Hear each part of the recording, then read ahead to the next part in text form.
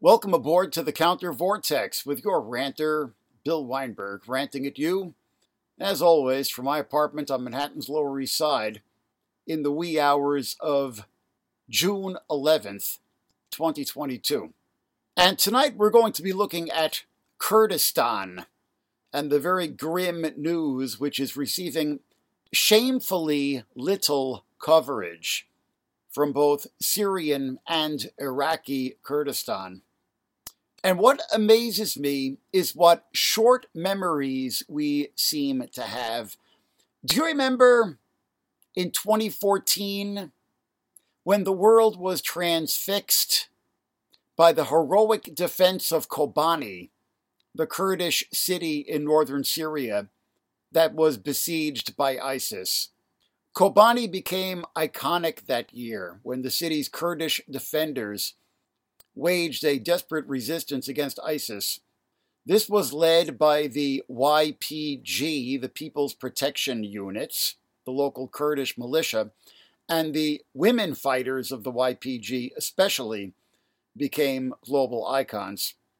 And the world, or many of us in the outside world, became aware then of the anarchist-influenced utopian social experiment in the Kurdish areas of northern Syria, which are collectively known to the Kurds as Rojava, meaning the West, that is to say, Western Kurdistan. And in a grim portent of what could have been the fate of Kobani, that year 2014 also saw the beginning of the genocide of the Yazidis, the indigenous ethnicity in northern Iraq, after their principal town of Sinjar was taken by ISIS, and the inhabitants either massacred or, in the case of the women, reduced to actual chattel slavery. Now, since then, the Yazidis have armed and driven out ISIS and recovered their territory and established an autonomous zone of their own called Ezidikan. And what is happening in Rojava and Ezidikan today, while the world is distracted by Ukraine and the greater nexus of global crisis? Well, here's a headline from the Counter Vortex website last month. Syria, Turkish drones target Kobani. 2 drone strikes targeted the Kurdish city of Kobani in northern Syria on May 11th. Reports the Rojava Information Center, which is monitoring the conflict on the ground. For the past weeks, Turkish-backed Syrian rebel factions have been shelling villages in the countryside around Kobani with howitzers and mortars. The attacks are apparently being launched from the area immediately to the west, which is held by Turkish occupation forces and allied militias. Some 35 drone attacks on the Kobani area have already killed at least 13 people and injured 34 in 2022 alone, according to the Rojava Information Center. Now, since the Turkish invasion of the Kurdish Autonomous Zone of Rojava in late 2019, Kobani has been a precarious enclave of remnant Kurdish control in, unfortunately, an uneasy alliance with forces of the dictatorship of Bashar Assad. A very unfortunate reality about which we'll have more to say later. But now those last remnants of Kurdish control may be falling to a new Turkish aggression. Over the past weeks, Turkish President Recep Tayyip Erdogan has been ramping up threats to invade more areas of northern Syria, saying on June 1st that he plans to, quote, clean up Tal Rafit and Manbij of terrorists, end quote, 2 of the principal Kurdish-held towns in the region, and establish a greater security zone, quote unquote, in Syrian territory along Turkey's border. Now, much of this region is controlled militarily by the Syrian Democratic Forces, SDF, the coalition of the main Kurdish militia, the YPG, or People's Protection Units, and some allied Arab militias, although the YPG seems to be its biggest constituent entity. And while the U.S. has actually backed the SDF to fight ISIS, Turkey calls the YPG, at least, a terrorist organization, quote unquote, because of its ties to the Kurdistan Workers' Party, PKK, the Turkey-based Kurdish rebel organization which took up arms in the 1980s. Now, we should briefly go over the politics of the PKK because it's pretty critically important here. It started out back in the 1980s as pretty Stalinist and separatist, but famously their imprisoned leader, Abdullah Öcalan, underwent something of a political conversion in prison some 10 years ago, reading up on Zapatismo and Murray Bookchin and anarchism, and reformulated the praxis as seeking autonomy for the Kurdish regions of Turkey and ultimately of Syria, Iraq, and Iran, rather than a separatist state, and reconceiving power as something that flows up from below through popular assemblies rather than being imposed down from a central committee. And yes, it is something of a contradiction that because the great leader, Abdullah Öcalan, was converted to anarchism, or at least an anarchist-informed vision of autonomy, and then the whole movement followed him, yeah, that's something of a contradiction. But as we know, the historical process moves forward through a process of contradiction. So a ceasefire in Turkey was worked out after the PKK officially abandoned separatism, although the ceasefire has broken down in recent years and Erdogan has launched new offensives against the PKK and their supporters and their zones of de facto control in Turkey's east. And this is in part due to the allied Kurdish movement across the border in northern Syria, in Rojava, being able to actually build a real functioning, self-governing autonomous zone, which Erdogan obviously views as a threat. Now, it's not clear that Erdogan will go ahead with a new incursion now.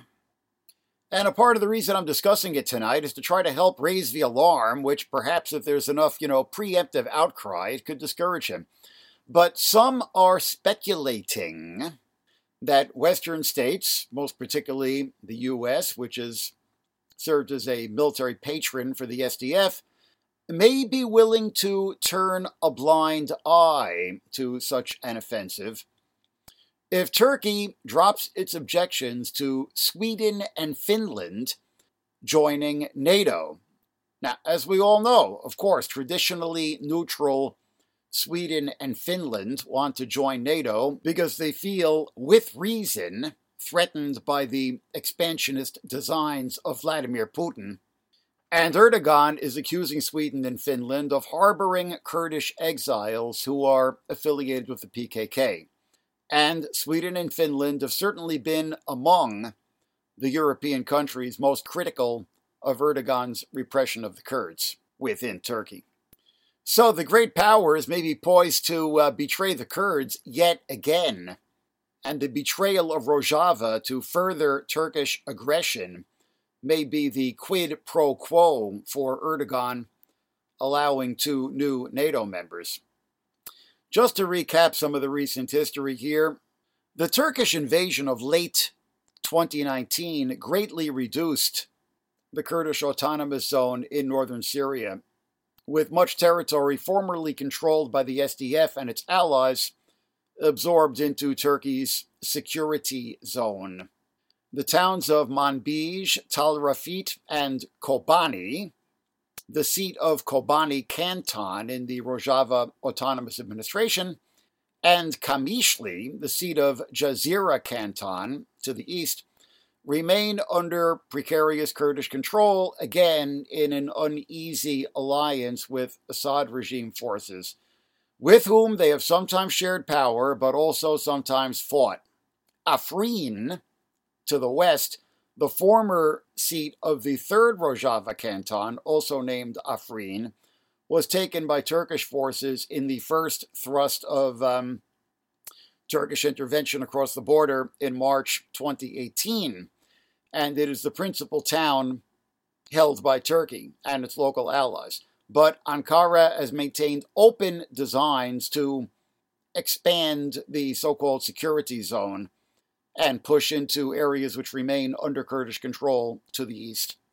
Hundreds of thousands of civilians were forced to flee the last Turkish offensive in northeast Syria in late 2019, and some 60,000 have still not been able to return to their homes and remain in makeshift camps either within the remnant Kurdish-controlled areas of Syria or across the border in Iraq.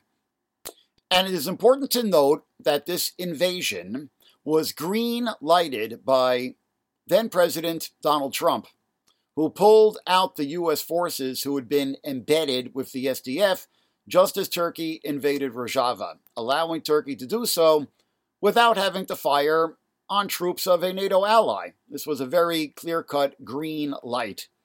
And the U.S. vehicles which were carrying the troops out of northern Syria across the border into Iraq were pelted with stones and tomatoes by Kurdish youth infuriated at the betrayal.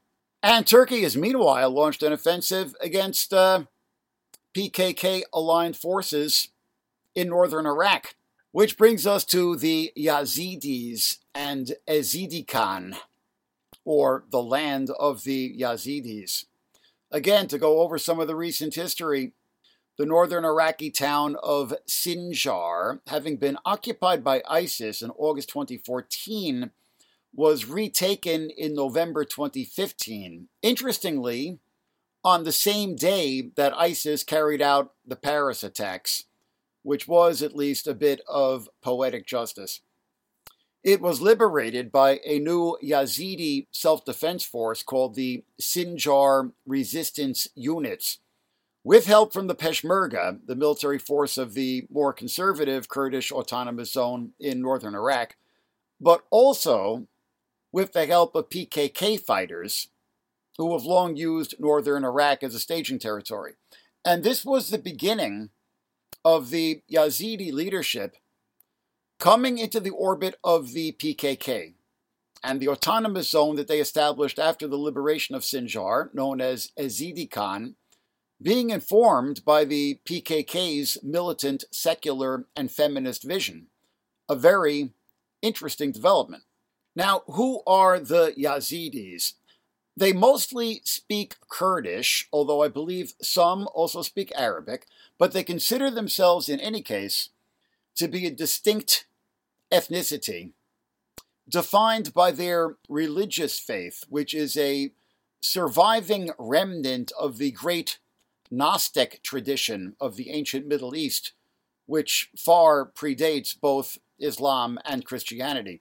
Related to, but distinct from, Zoroastrianism, and they are, of course, considered to be heretics by the Orthodox, and have at times over the centuries been subject to persecution, most recently by ISIS. And Ezidikan, it seems, is now being ethnically cleansed, and not by ISIS, but by allies of the West. Another report from the Counter Vortex website from last month, Iraq. Thousands displaced in new battle for Sinjar. Clashes between the Iraqi military and a local Yazidi militia have forced more than 3,000 people to flee the northern town of Sinjar. Fighting erupted May 1st when the military launched an operation to clear the area of the Sinjar Resistance Units, a militia with ties to the Kurdistan Workers' Party, PKK. Many of those displaced are Yazidis who survived the 2014 Islamic State genocide against the ethnicity. They are now distributed in camps across Iraq's Kurdish region. In 2020, Baghdad and the Kurdistan Regional Government of northern Iraq signed a pact to restore their joint control to the autonomous Yazidi enclave known as Ezidikan. The deal has not been implemented until now, despite growing pressure from Turkey, which has carried out intermittent airstrikes on the Sinjar area, as well as against mountain villages said to be harboring PKK fighters elsewhere in northern Iraq. So the cases of Kobani and Sinjar, and more generally of Rojava and Ezidi are a moral disgrace, and the lack of attention they are receiving from the outside world is maddening. Now let's break down the politics of this a bit, especially as concerns the activist community here in New York, the United States, and the West. Because I have lost friends over this question, and on both sides, so to speak, both supporters and detractors of Rojava and the Syrian Kurds. Now, as I have griped before, the majority position on the so-called anti-war left is pro-Assad. The so-called Answer Coalition, probably the most significant pillar of the remnants of the anti-war movement that mobilized 20 years ago in the post-9/11 paroxysm of militarism, actually marches with portraits of the genocidal tyrant Bashar Assad.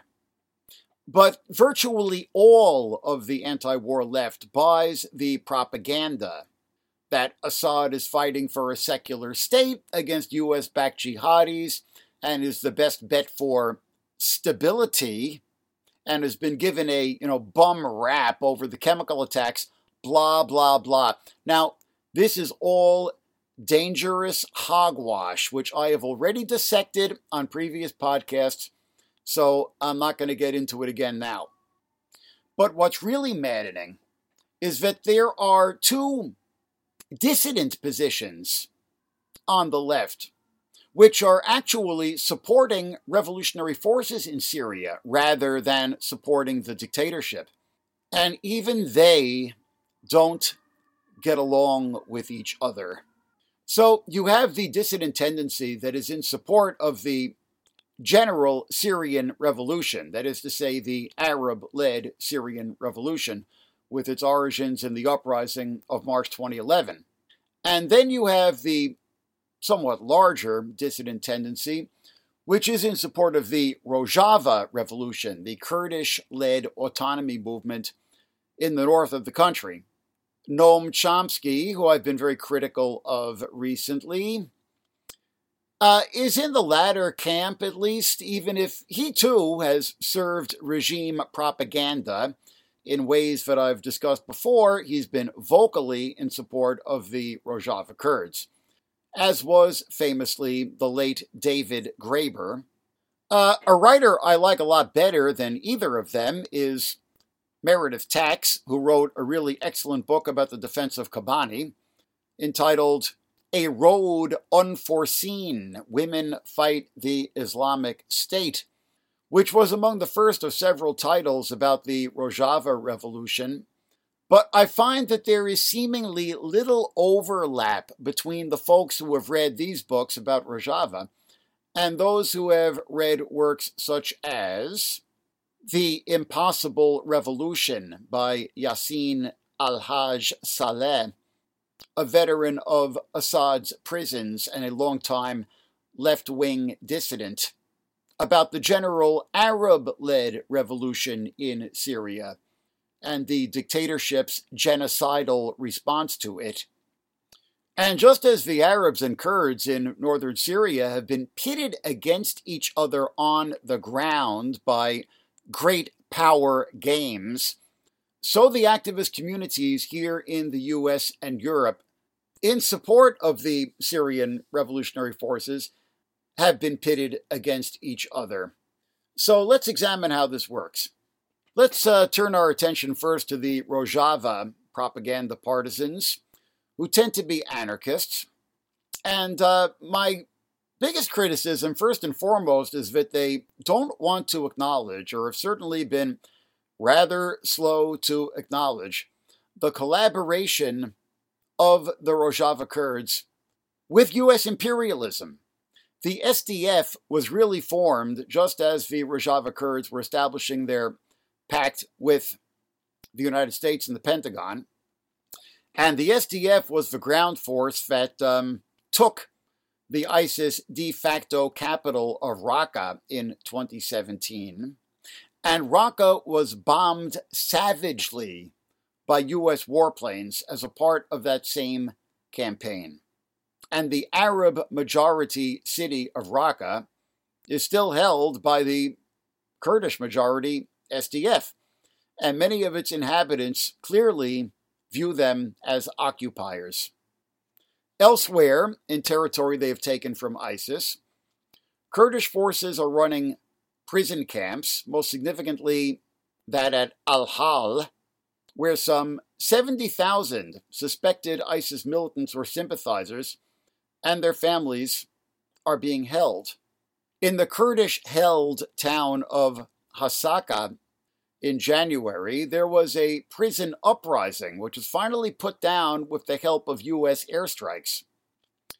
And Kurdish forces have repeatedly fired on protesters in Arab areas that they occupy. The most recent such case that I'm aware of was last May, 2021, when Kurdish forces shot dead at least 8 protesters in the town of Manbij, where demonstrations apparently broke out against military conscription by the Kurdish-led autonomous administration amid growing discontent over economic conditions.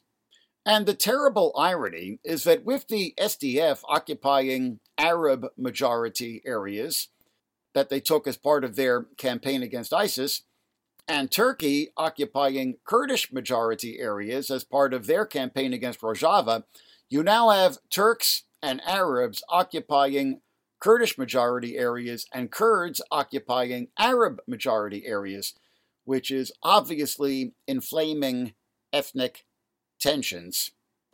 And the greatest political tragedy is that the Rojava Kurds have essentially been forced by Turkish aggression into an uneasy alliance with the Assad regime and Assadist forces who had been driven from Raqqa not by ISIS, but by militias affiliated with the Free Syrian Army in 2013, are now back in Raqqa.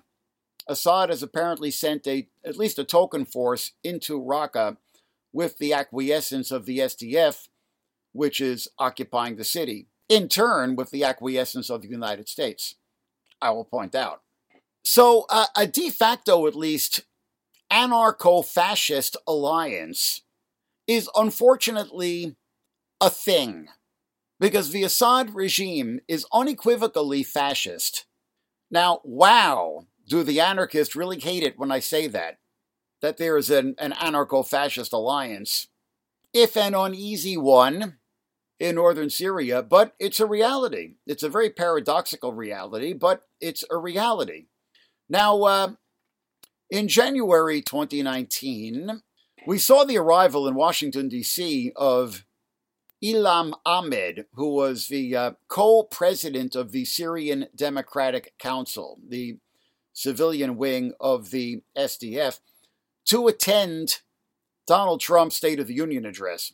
She and her delegation actually met with Trump at the Trump International Hotel after they touched down, and he reportedly told the group, "I love the Kurds," and promised that they were not going to be killed by Turkish forces, which of course was a lie, because as we've seen at the end of that same year, 2019, Trump green-lighted the Turkish invasion of Rojava. Making it even more surreal, Ilham Ahmed attended the State of the Union as the special guest of then Hawaii Representative Tulsi Gabbard, the best friend of fascist dictator Bashar Assad on Capitol Hill. Gabbard tweeted about it, and the Turkish press actually ran photos of Ahmed standing behind Trump at the State of the Union.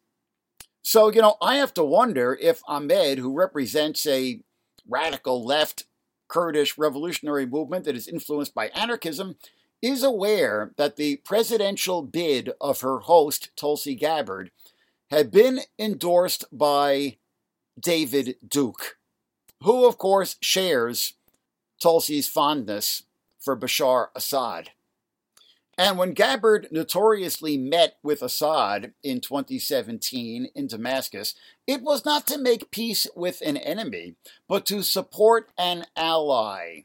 The delegation she was a part of was filled with regime sycophants, including adherents of the Syrian Social Nationalist Party, the SSNP, which, as its name implies, is a neo-fascist formation.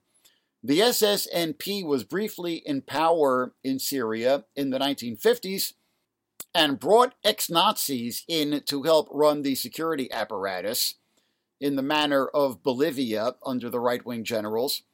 Today, the SSNP is a kind of satellite party of Bashar Assad's equally fascistic Ba'ath Party, which has also availed itself of Nazi talent. Most particularly, Alois Brunner, who had been the right-hand man to Adolf Eichmann, and who died in Damascus in 2001 at the age of 98, where he had been enjoying the protection of the Assad regime, despite being one of the world's most wanted criminals. And neo-Nazis and fascists in Europe have formed their volunteer militias to fight for Assad, just like European anarchists and ultra-leftists have formed their volunteer militias to fight for the Kurds. So how strange that these two diametrically opposed forces should find themselves, at least de facto, on the same side. And Ilham Ahmed, if you're listening tonight, I absolutely understand the military pressures that Rojava has been facing from its enemies. But it was still not really a great optic to be hanging out with someone who hangs out with fascists. Just saying. And that was a reference to Tulsi Gabbard. As for Donald Trump, I'll go further and say that he actually is a fascist, if a very crude and non-ideological one. And many of the Rojava propaganda partisans portray all Arab resistance and rebel factions in Syria as jihadist and pawns of Turkey, not acknowledging that they have been forced by Assad aggression into an alliance with the Turkish regime. Now, Erdogan is an aspiring dictator, at least, and has committed war crimes against Kurds, both within Turkey and in Syria and in Iraq. But as Erdogan has assumed the role of the protector of the last zone of Arab rebel control in northern Syria, in the provinces of Idlib and Aleppo, he has bought the loyalty of some of those rebel factions. And Arab rebel factions collaborated with the Turkish aggression against Rojava. And it is also certainly true that the Turkish intervention has coincided with the most reactionary, cultural conservative, Islamist elements of the rebel movement coming to the fore, and the more democratic and secular elements being sidelined and repressed. And elements of the Arab resistance that are collaborating with Turkish forces have carried out atrocities against Kurds. A representative of the UN Office of the High Commissioner for Human Rights warned in October 2019 that Turkey may be held responsible for executions and civilian casualties that had occurred in the context of its military offensive in northern Syria, particularly noting reports of, quote, summary executions carried out by fighters belonging to the Arar al-Sharqiya armed group, which is affiliated with Turkey, end quote. And propaganda partisans of the Arab-led Syrian revolution here in the West, well, certainly not for the most part, rallying around reactionary factions like this Arar al-Sharqiya, have unfortunately been playing into the stigmatization of the Rojava Kurds, portraying them as unreconstructed Stalinists and pawns of the Assad regime, which is a dangerous distortion. And here, unfortunately, I have to call out Rohini Hensman, author of the book Indefensible: Democracy, Counter-Revolution, and the Rhetoric of Anti-Imperialism, which we reviewed on the podcast of March 19th of this year, and gave it a glowing review, because I'm very grateful to her.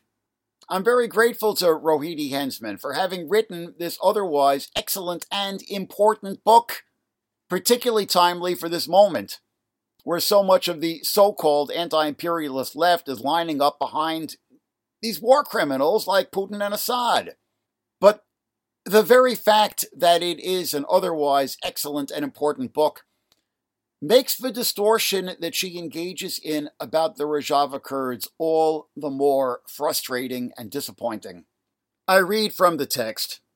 In July 2012, Assad's forces withdrew from this area of northern Syria that we're discussing and transferred control of most security and administrative bodies to the PYD, the Kurdish-led Democratic Union Party, in the Kurdish majority areas of Afrin, Jazeera, and Kobani, allowing the PYD to set up its own government in Rojava, or Western Kurdistan.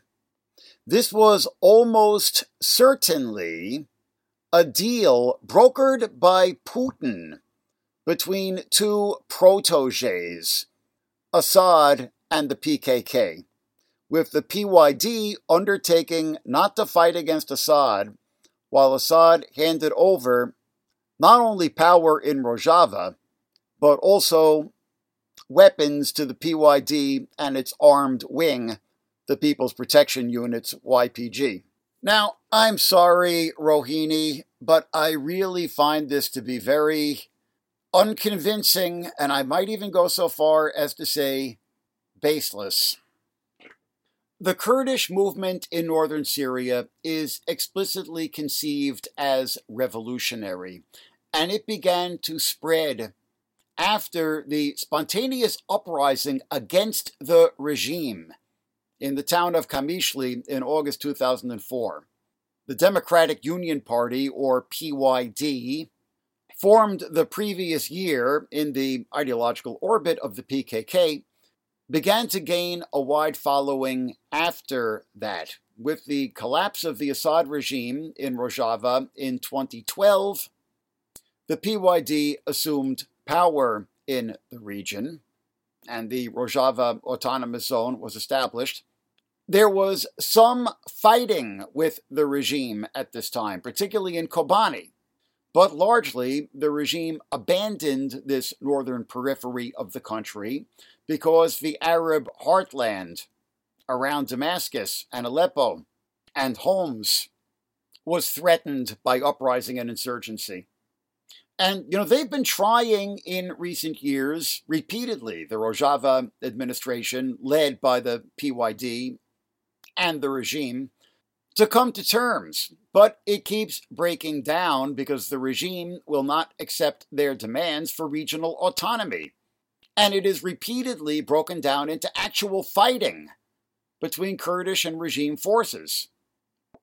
And this talk about how it was a deal with Rojava Autonomous Zone being established with regime connivance and the regime arming the Kurds is baseless and dangerous speculation, which is contradicted by the reality that, once again, the PYD and the autonomous administration of Rojava has not been able to come to terms with Assad, and the alliance keeps breaking down. And the alliance itself was a result of the Turkish aggression of 2019 and didn't really exist before then.